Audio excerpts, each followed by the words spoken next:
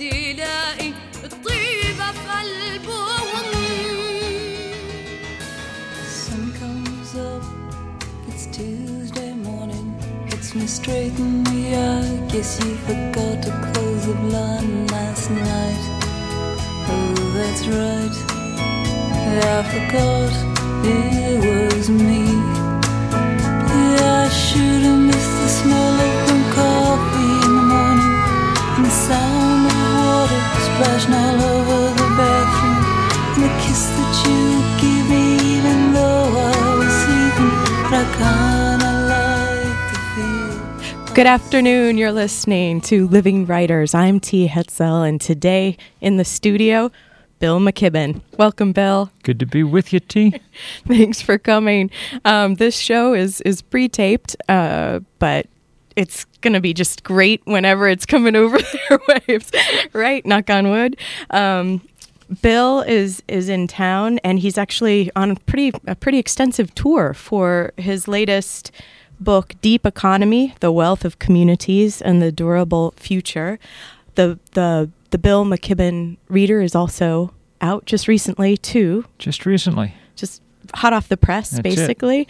And also for your activism, your 350.org. That's right. Our attempt to get a global grassroots campaign on climate change underway at 350.org. 350.org. And you said you've got offices now in Vermont and over in California. In California, on the Pacific Rim, because it's global. So we got to be in as many time zones as we can. Right. Hopefully not on the fault line, but nonetheless. All right. Well, before going any further, I'm going to read your short bio here, Bill. Bill McKibben is the author of a dozen books, including The End of Nature and Deep Economy: The Wealth of Communities and the Durable Future. A former staff writer for The New Yorker, he writes regularly for Harper's, The Atlantic Monthly, and the New York Review of Books, among other publications. In April 2007, he organized the Step It Up National Day of Rallies, the largest global warming protest to date. He is a scholar in residence at Middlebury College and lives in Vermont with his wife, the writer Sue Halpern, and their daughter. So once again, welcome, Bill. And the books, I should say, the two books that we've just mentioned, Deep Economy and the Bill McKibben Reader, are out by Holt Paperbacks, an imprint of Henry Holt and Company.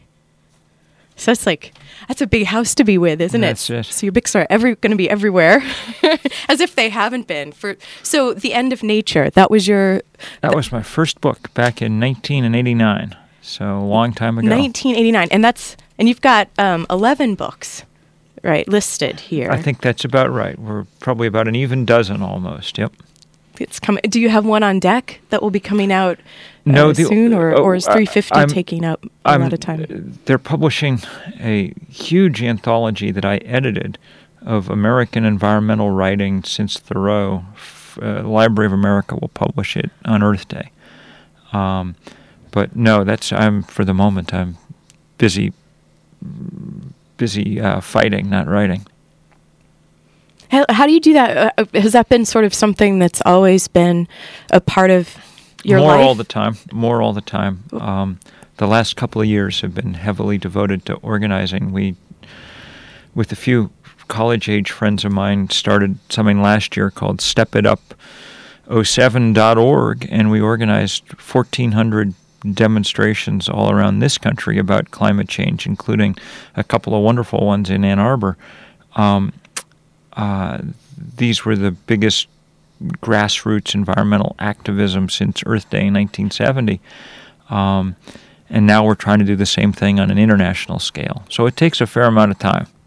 So how do you move from the national scale, which you've had success with, to the international scale? Because you're a traveler. It seems as if the book, you're constantly... We'll have to talk about your writing method later, but you're traveling a lot. To do the activist work on a international scale is going to be interesting, because really no one's ever quite done it before, and really it's only with the advent of the web that it's even possible to imagine. And of course, much of the world, and we really want to be especially strong in developing countries, much of the world doesn't have access all that much to the web yet, but pretty much everywhere by now has access to texting over mobile phones. So that may turn out to be the key technology in the next year or two as we try to spread this message around the country at 350.org. That's a good pun, too. Yeah. Like spread this text message around That's it. the globe.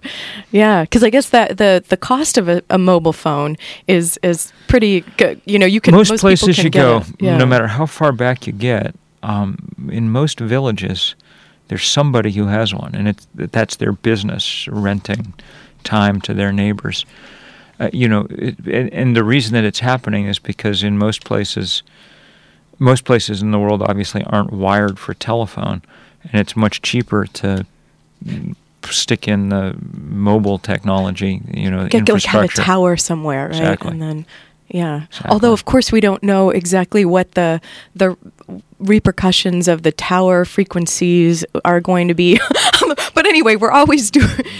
This book was a real head trip for me. I just have to tell you, Bill. A real eye-opener. Good. A long time coming. I feel like I have to confess to you, of course, because I was raised Catholic, because I feel like I avoided seeing the Al Gore film, An Inconvenient Truth, because I was just like, I can't take it right now. I mean, like it has to come in little bit by little. But and so I think that's something we could talk about with your book, because there are so many important facts in here, but also the writing of it is so, it makes it clear for someone. I think it's approachable for people who maybe haven't, but probably you're hearing that all the time. No, right? that's the idea. That's what writers do, is try to make things elegant. And there's even humor in it. That's good too.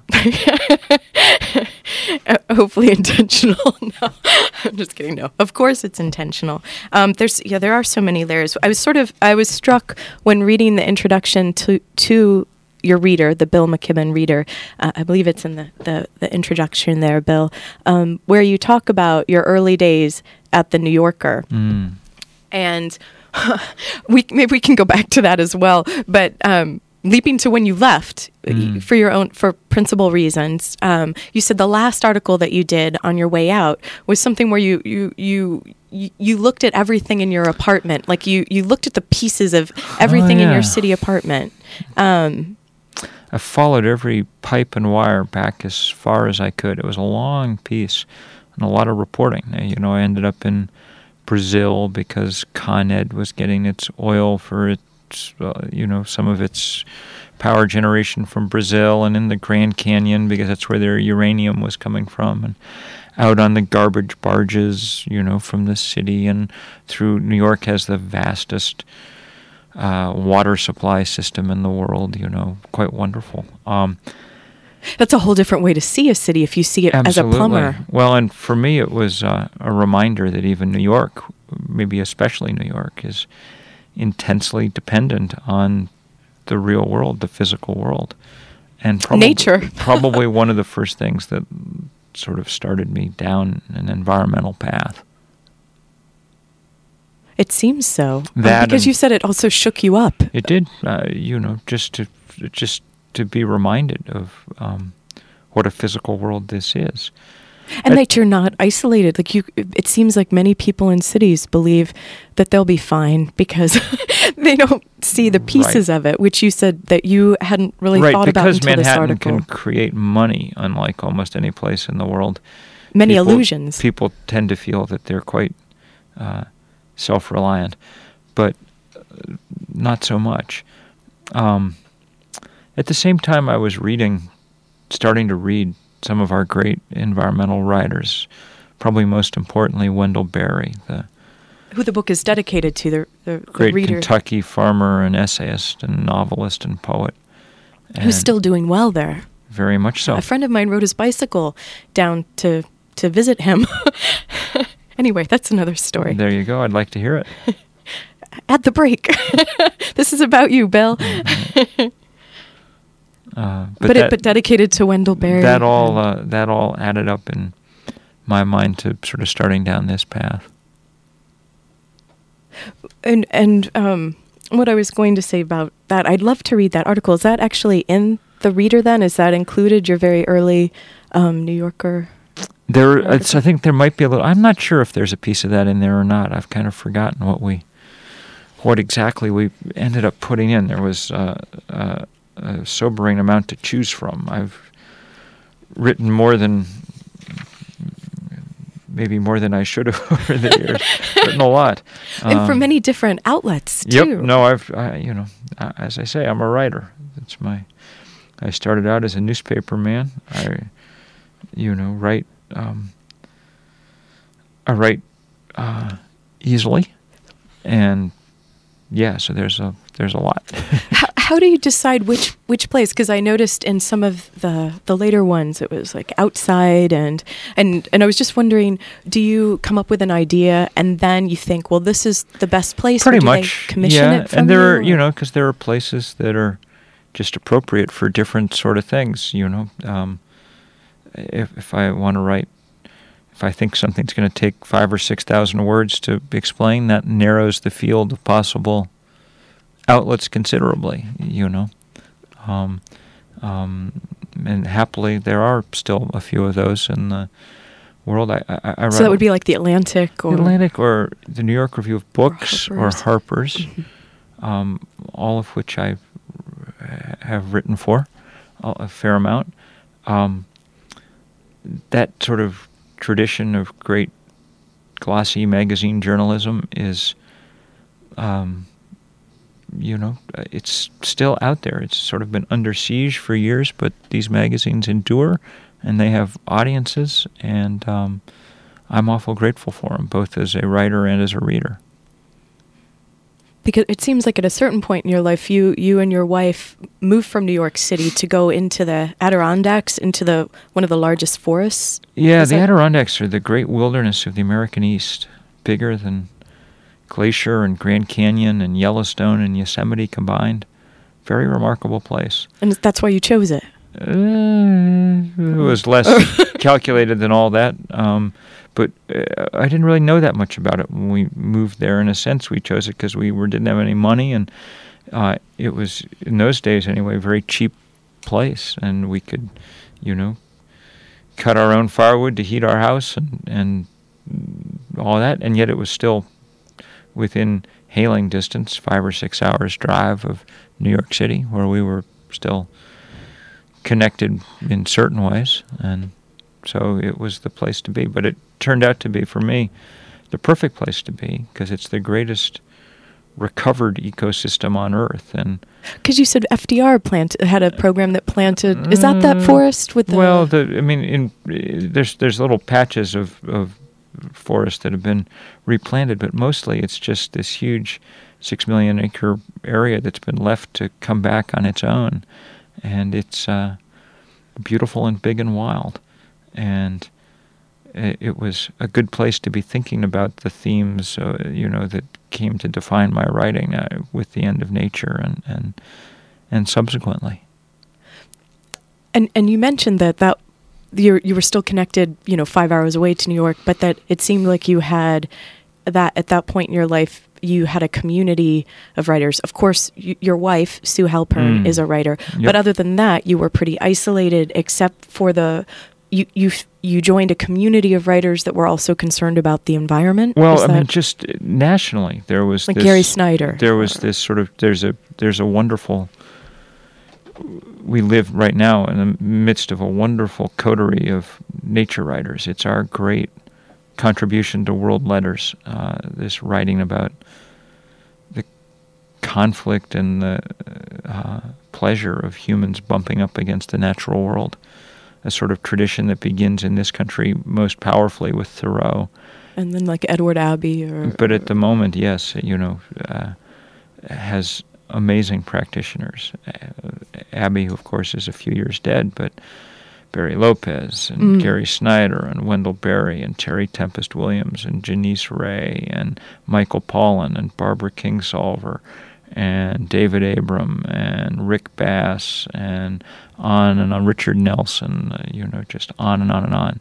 I think the finest writers working in this country today. And are these people in your anthology that will be coming out then? They are. Okay.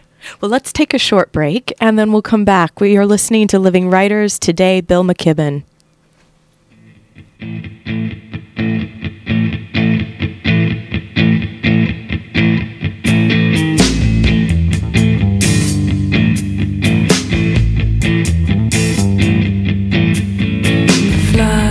Quit their buzzing, even bear stopped his barking.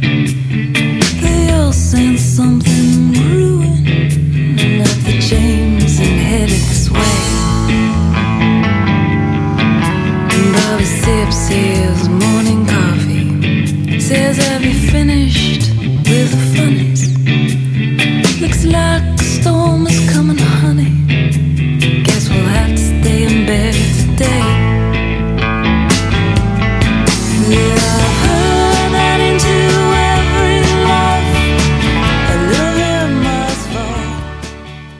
Welcome back. If you're just joining us today on Living Writers, Bill McKibben.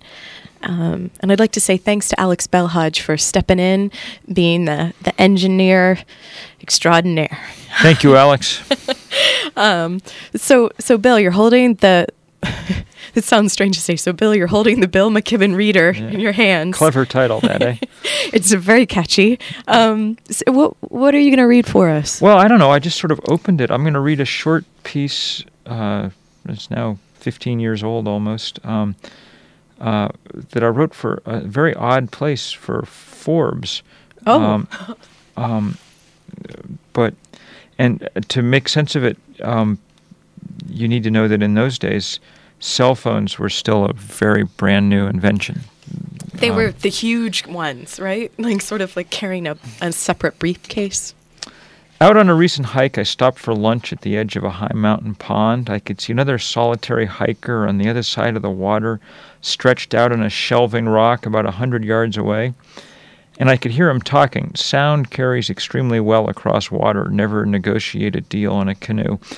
It's so beautiful up here, he was saying. It's so peaceful. What's happening with you? What I couldn't figure out was who he was talking to until I pulled up my binoculars and saw, of course, that he had a cell phone. For a moment, I felt vastly superior, and then I reflected a bit. It's true I wouldn't carry a phone with me up a mountain, but I'd carried my world with me nonetheless, marched right up there with my eyes fixed on the same vague middle distance that you see when you drive. My mind was abuzz with images, opinions. My mind was its own little CNN, happily chattering away with 1,000 dispatches an hour. We live in the middle of the buzz, those billions of microprocessors that have spawned like springtime frogs in the last quarter century are constantly sending us information, data, images. Our minds marinate in it till we're worried when it shuts off. What do you do first when you walk into an empty hotel room? Savor the silence or turn on the TV? And this, of course, was before the answer became connect to the broadband. Right. Even when we get away from the machines for a while, even when we leave the phone at home, the buzz comes with us. Quiet, solitude, calm, these are no longer automatic parts of the human experience. You have to fight as hard for them as a farm boy had to fight for novelty and thrill a century ago. How many minutes can you watch a sunset before your mind grows hungry for some faster diversion? How long can you stare up into the night sky? This constant whispering in our ears, this constant dancing in front of our eyes, that's how technology changes us, weaning us away from ourselves. How can you figure out what you really want when someone's always talking to you, when there's always another home page to click through, when you can't warm yourself by a mountain lake without checking in at home? Electronic communication, for the first time, makes culture ubiquitous. Almost nobody read books 5 hours a day or went to the theater every night. We live in the first moment when humans receive more of their information secondhand than first. Instead of relying primarily on contact with nature and with each other, we rely primarily on the pre-chewed, on someone else's experience. Our life is quite literally mediated. maybe that's a good thing. Maybe it's the direction in which we need to evolve on an ever more crowded planet. But I think it may be breeding a kind of desperation in us too, a frantic, reactive nervousness. That low, rumbling broadcast that comes constantly from ourselves, the broadcast that tells us who we are, what we want from life, that broadcast is jammed by all the other noise around us, the lush static of our electronic age. We look for solitude in our expensively silent cars, but first the radio, then the phone, then the computer, and the fax intrude. We look for peace in the mountains, but we drag the world along on a tether. To quote Thoreau is to risk rejection as a romantic. But here goes. Let us spend one day as deliberately as nature and not be thrown off the track by every nutshell and mosquito's wing that falls on the rails, he writes. Now that we've built a technosphere to amplify the sound of every nutshell and to broadcast high-quality pictures of each mosquito's wing, it's even better advice, albeit harder than ever to follow. Silence, solitude, darkness, these are the rarest commodities after a half-century of electronics. The incredible economics of the information age mean that almost anyone can afford a large-screen television, a broadband connection. But how many can afford peace and quiet? Thank you, Bill. Thanks for reading. You're welcome. There's so many ideas and everything. It's really sort of boggling. The buzz, right? And that was 15 years ago when you wrote that? Yeah, 12, I think. Or 12. So when you were writing for this piece you placed in Forbes, is that something, because you feel that's something of, obviously you have to reach everyone. There are times when my desire is not to preach to the converted. Yeah. And so I figured that would be a place where everybody who was reading it had a BlackBerry in their pocket or a cell phone or, whatever it was. Even though that was more cutting edge at the time. Well, those were the people in those days who would have had them, the people with the money and the need to be constantly wired into the fast-changing world of really important things like stocks and bonds. Yeah, and often are so rewarded for it. But then that kind of connects us to then deep economy, but because in a way, the people who can also, for example, go up in the mountains and at least be aware that there's a buzz and images going through their mind, like their own CNN, as you said, that there's no price value put on being able to do that, and that would be something that would be very human and bring satisfaction. That's right. We're not always very good hedonists. We don't judge very well the things that bring us pleasure, or we're too easily seduced by whatever some advertiser tells us will. In my experience, contact with friends and contact with the natural world are the great pleasures.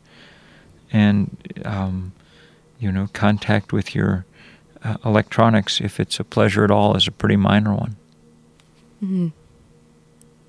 Somehow people feel like if they have enough knowledge, though, or access to information that will equal knowledge in some way, that makes them more powerful.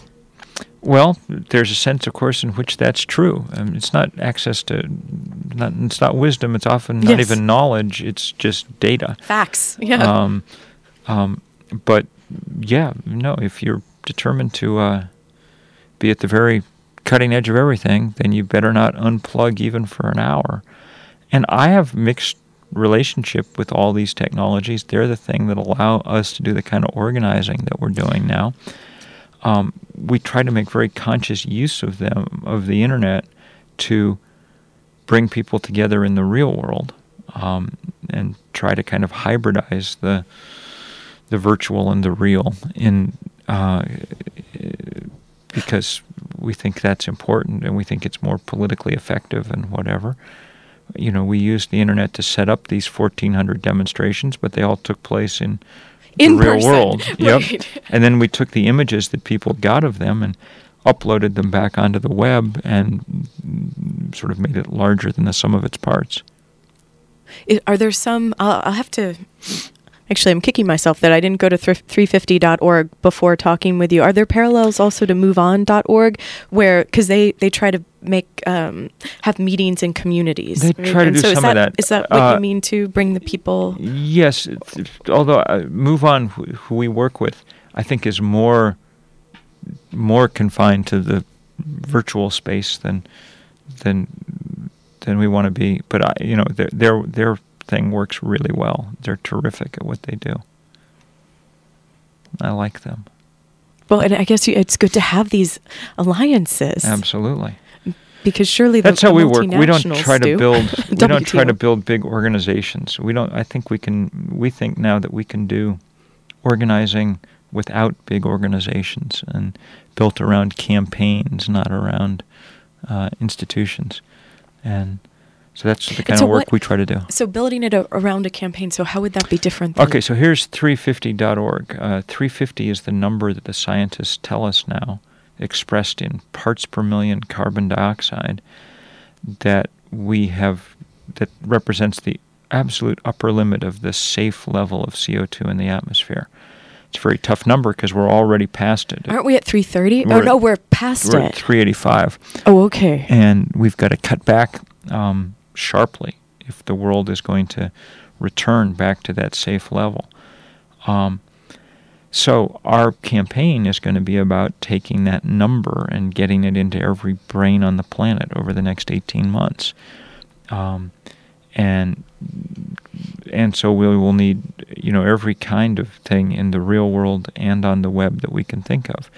Music, art, yes, guerrilla video, lots of political activism, lots of connections to everybody's, organizations and bicycle teams and fraternities and, on and on and on. The only way to make that happen is over the web, but if it just stays on the web, it won't have the political impact in the real world that we need it to. So it's a fine balance.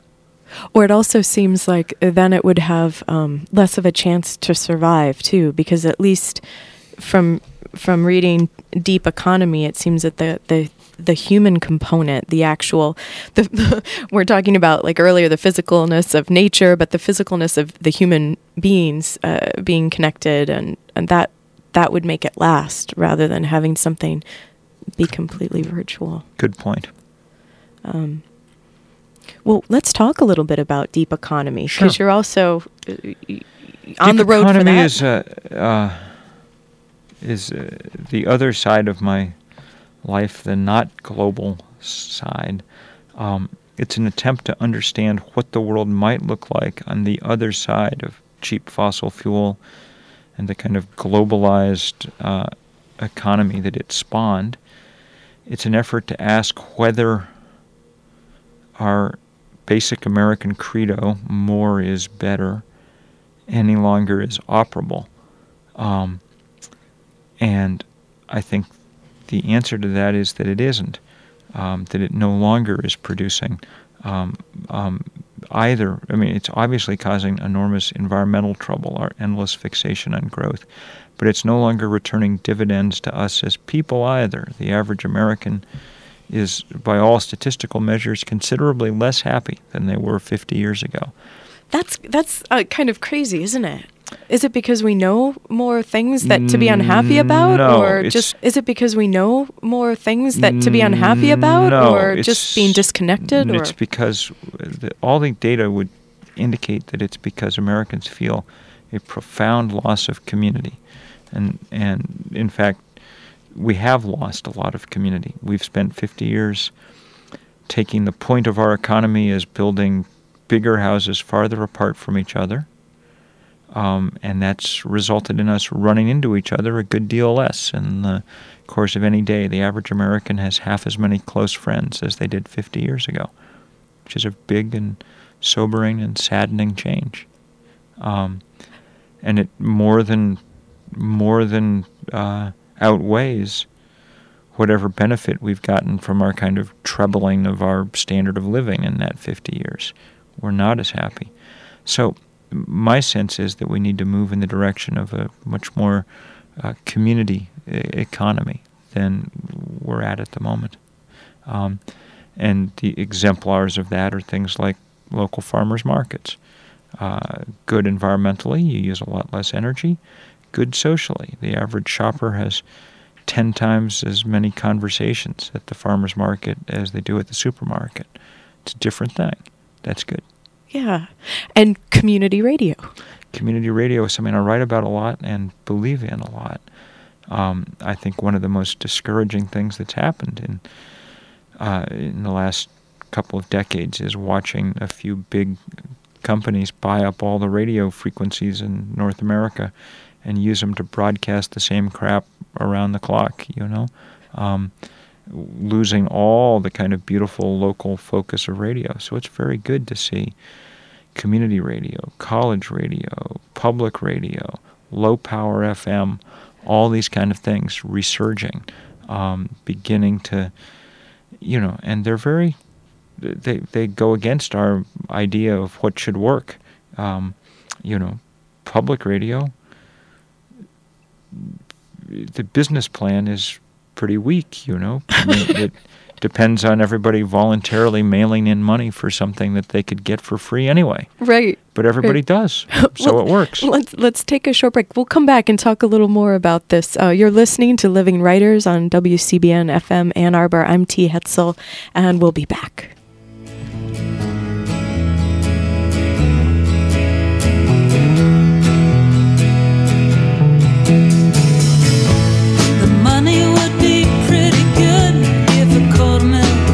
Still a dollar, or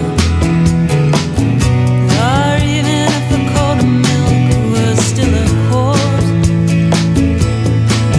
And the eyes, well, I don't mind how they creep on by like an old love of mine. The years that simply disappear that are doing me in. Guess I'm married too young, yeah. Was just too young. Sometimes you meet someone and your guts just burn. It's not that I don't love him anymore, it's just that when I hear him coming through that front door, my heart doesn't race like it did once before.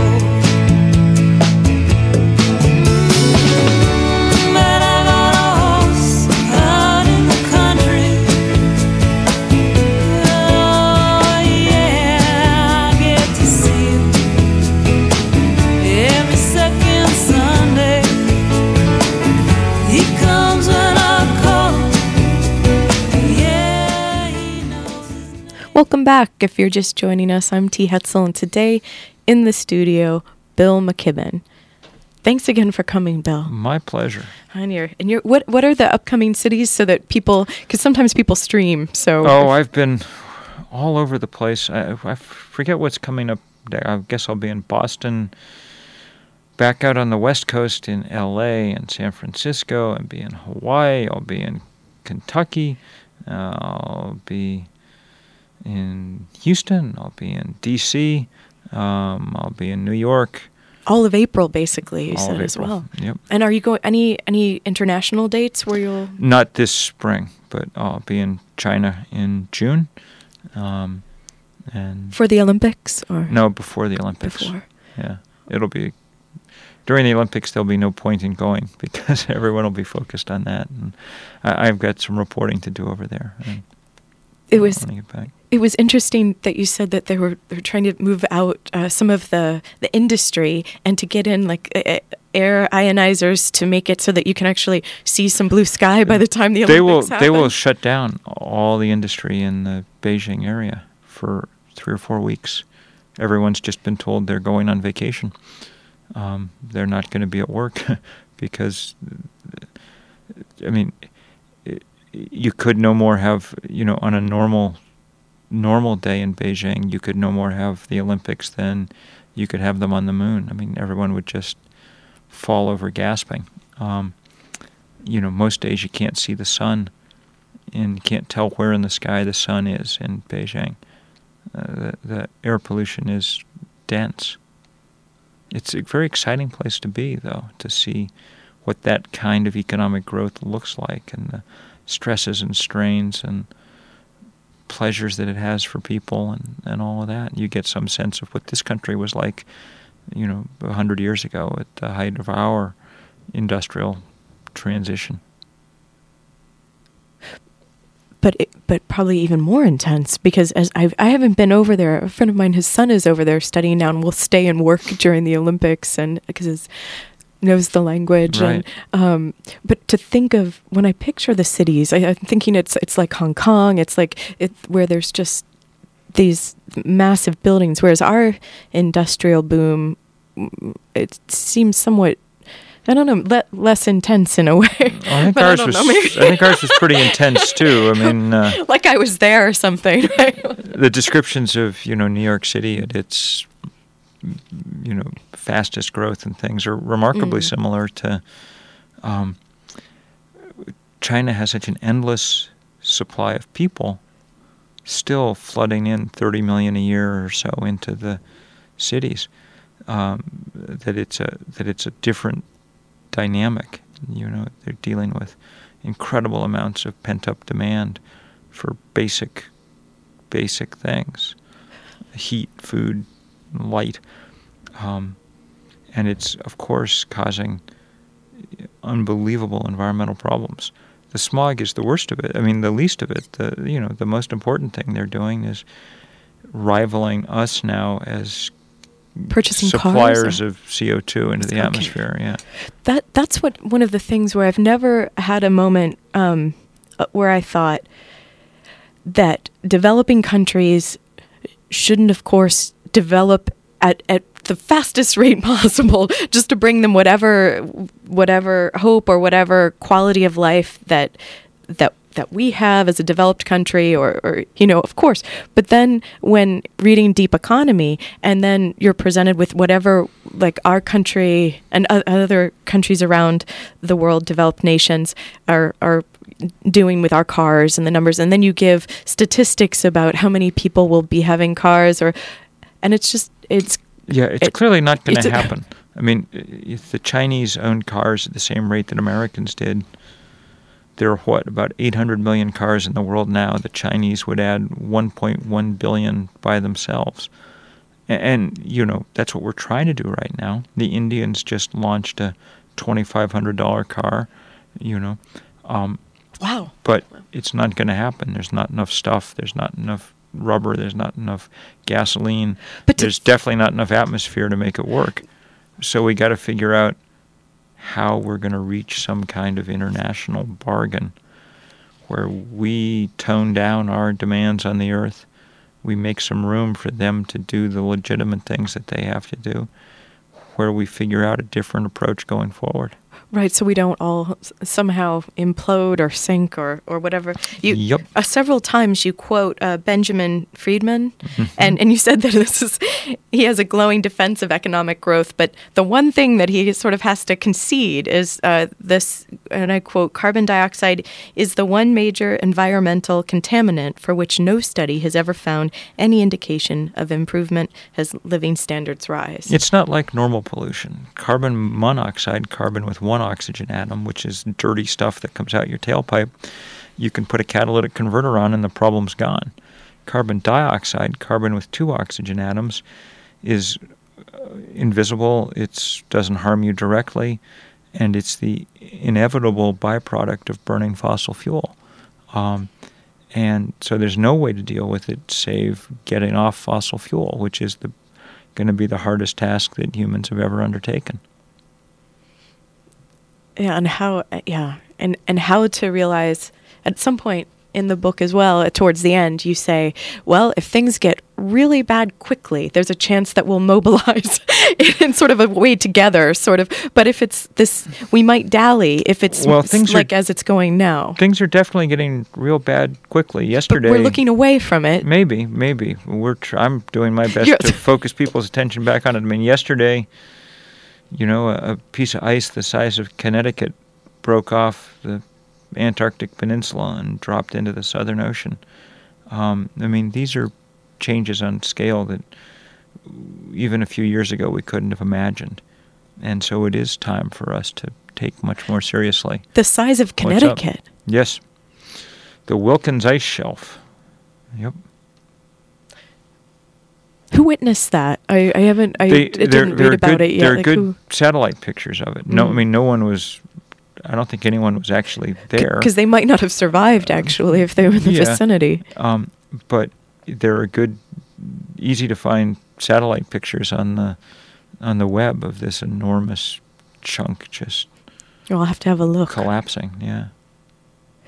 Maybe to go back for a moment to the radio, because we kind of had to skip away from that on the break.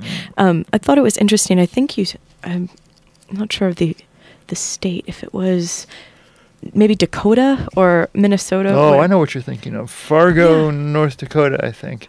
With the wreck and the... Yeah, will you tell us the story about that? The train car. The train, yeah. Turned over, and it was something came spilling out the side, ammonia probably. That made toxic fumes over the town. Right, and so, of course, the police thought it would be a good idea to go to the radio station and let people know about this so they'd know not to breathe or whatever for a while. And you keep a lid on it. But there were 7 radio stations in town, and 6 of them, I think, were owned by Clear Channel, the big conglomerate. And none of them actually had anybody in them. They were just playing the signal that was coming from Clear Channel. You know, one of them was the, Kickin' 100, classic rock country station, and one of them was the classic rock, and one of them was the oldies station, and one of them was the indie rock, Smashing Pumpkins, around the clock. And seeming diversity, right. Except. But they're all coming from the same office park in Houston or Wichita or wherever it is that their corporate headquarters is. And there was no one to talk to, no one to spread this alarm, no one to do anything. Not even one. That's crazy. Right. Yeah. Well, thank goodness for this. So that's why you should always listen to WCBN. That's right. In case something goes disastrously wrong in Ann Arbor, there's someone here that could let you know. Right. Hopefully. Yeah. No. Of course. We're always here. So yeah, the radio, and that's a way of that's a part of the book. But then you also have the local food section, and you started to talk about that, Bill, with the farmers market. And I spent a year, our family spent a year only eating food that came from our small valley in Vermont. I love the part where you say your daughter said icky and disgusting during some of the winter months with by the very end, the root vegetables. Enough root vegetables. But for the most part, we did really well. And we made a lot of friends. It was a lot better than going to the supermarket. Because you had a CSA farm nearby as well? Is that? Mm-hmm. And we have turned out there were all kinds of farms, people making fantastic cheese and lots of grass-fed beef and, so on and so forth. So you devote like a big chunk of Deep Economy to talk about this experiment. Food is the most important part of our economy. The one part we literally couldn't do without for very long. So yeah, it seemed appropriate. And what about water, too? Yep, water. Water we may be starting to run short of in a lot of places in the next few years, and it's maybe the single most pressing crisis that we run up against. Also difficult to fathom, isn't it? Because it's something that it's almost you believe. Of course you should have water coming out of a tap. Yes, and we probably in this country won't run out of that, most of us. But most water gets used for irrigation. The deep wells that support it now tap into aquifers around the world that are going dry quickly. It's going to exacerbate the food problems we're already in, food problems that are being made worse by our insane decision to divert much of our corn crop to making gasoline. we're seeing the convergence of all kinds of trends all at once, none of them very good. It's going to be an interesting next period. How do you cope with, because this has been a part of your life since you graduated, basically from school, without being overwhelmed? Is it your family, or is it the writing, or being outdoors a lot and all of that? But mostly it's being able to take action about it, and that's what we kept finding all across the country, that people were very eager for the chance to organize demonstrations, get together with their neighbors, do what they could, which is a lot. We've got to be deeply politically involved. We need a movement like the Civil Rights Movement, and we need it fast.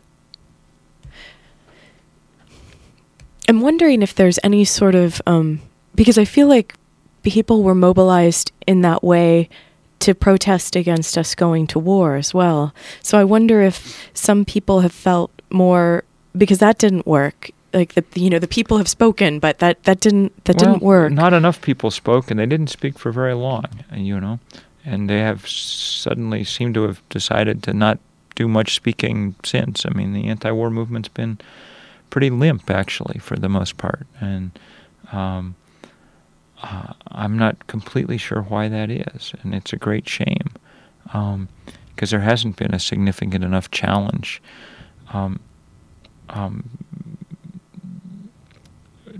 Do you come across groups like that, Bill, when you're, like people who would want to have an alliance with you, as you're traveling the country, so you are aware of groups that are... Oh, yeah, we do a lot of work. We've done a lot of work with groups in the past. There's a group called No War, No Warming that attempts to link up those issues, and,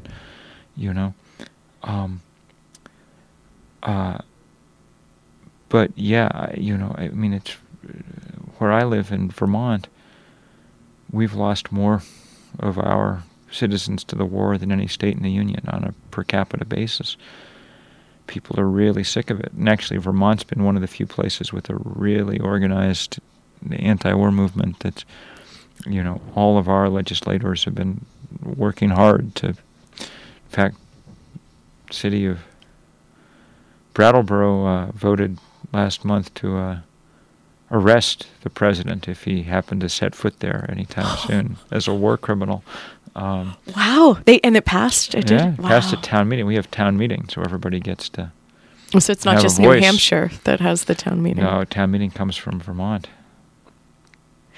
From reading your book, Deep Economy, Vermont, of course, because that's where you live, and so much like the food chapter and many of the other places connect back to Vermont as this place. It sounds like a paradise. Well, it's not a paradise at all. It's got tons of problems, but it's virtue, and the reason that I think I live there and keep writing about it is that what makes it different from the rest of the country is scale.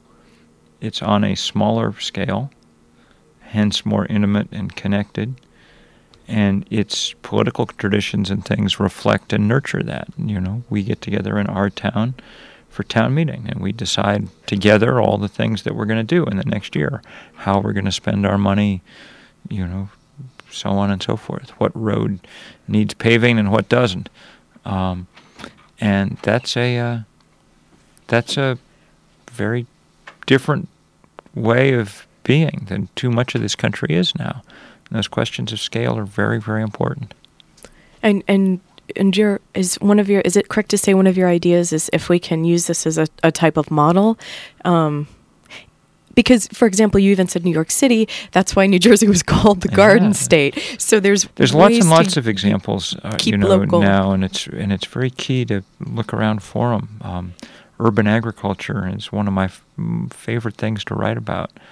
Transforming big cities all over the place. There's a lot of cool stuff going on around the world. Well, let's take a short break, and then we'll come back and talk a little more about that. You're listening to Living Writers today, Bill McKibben. We'll be right back.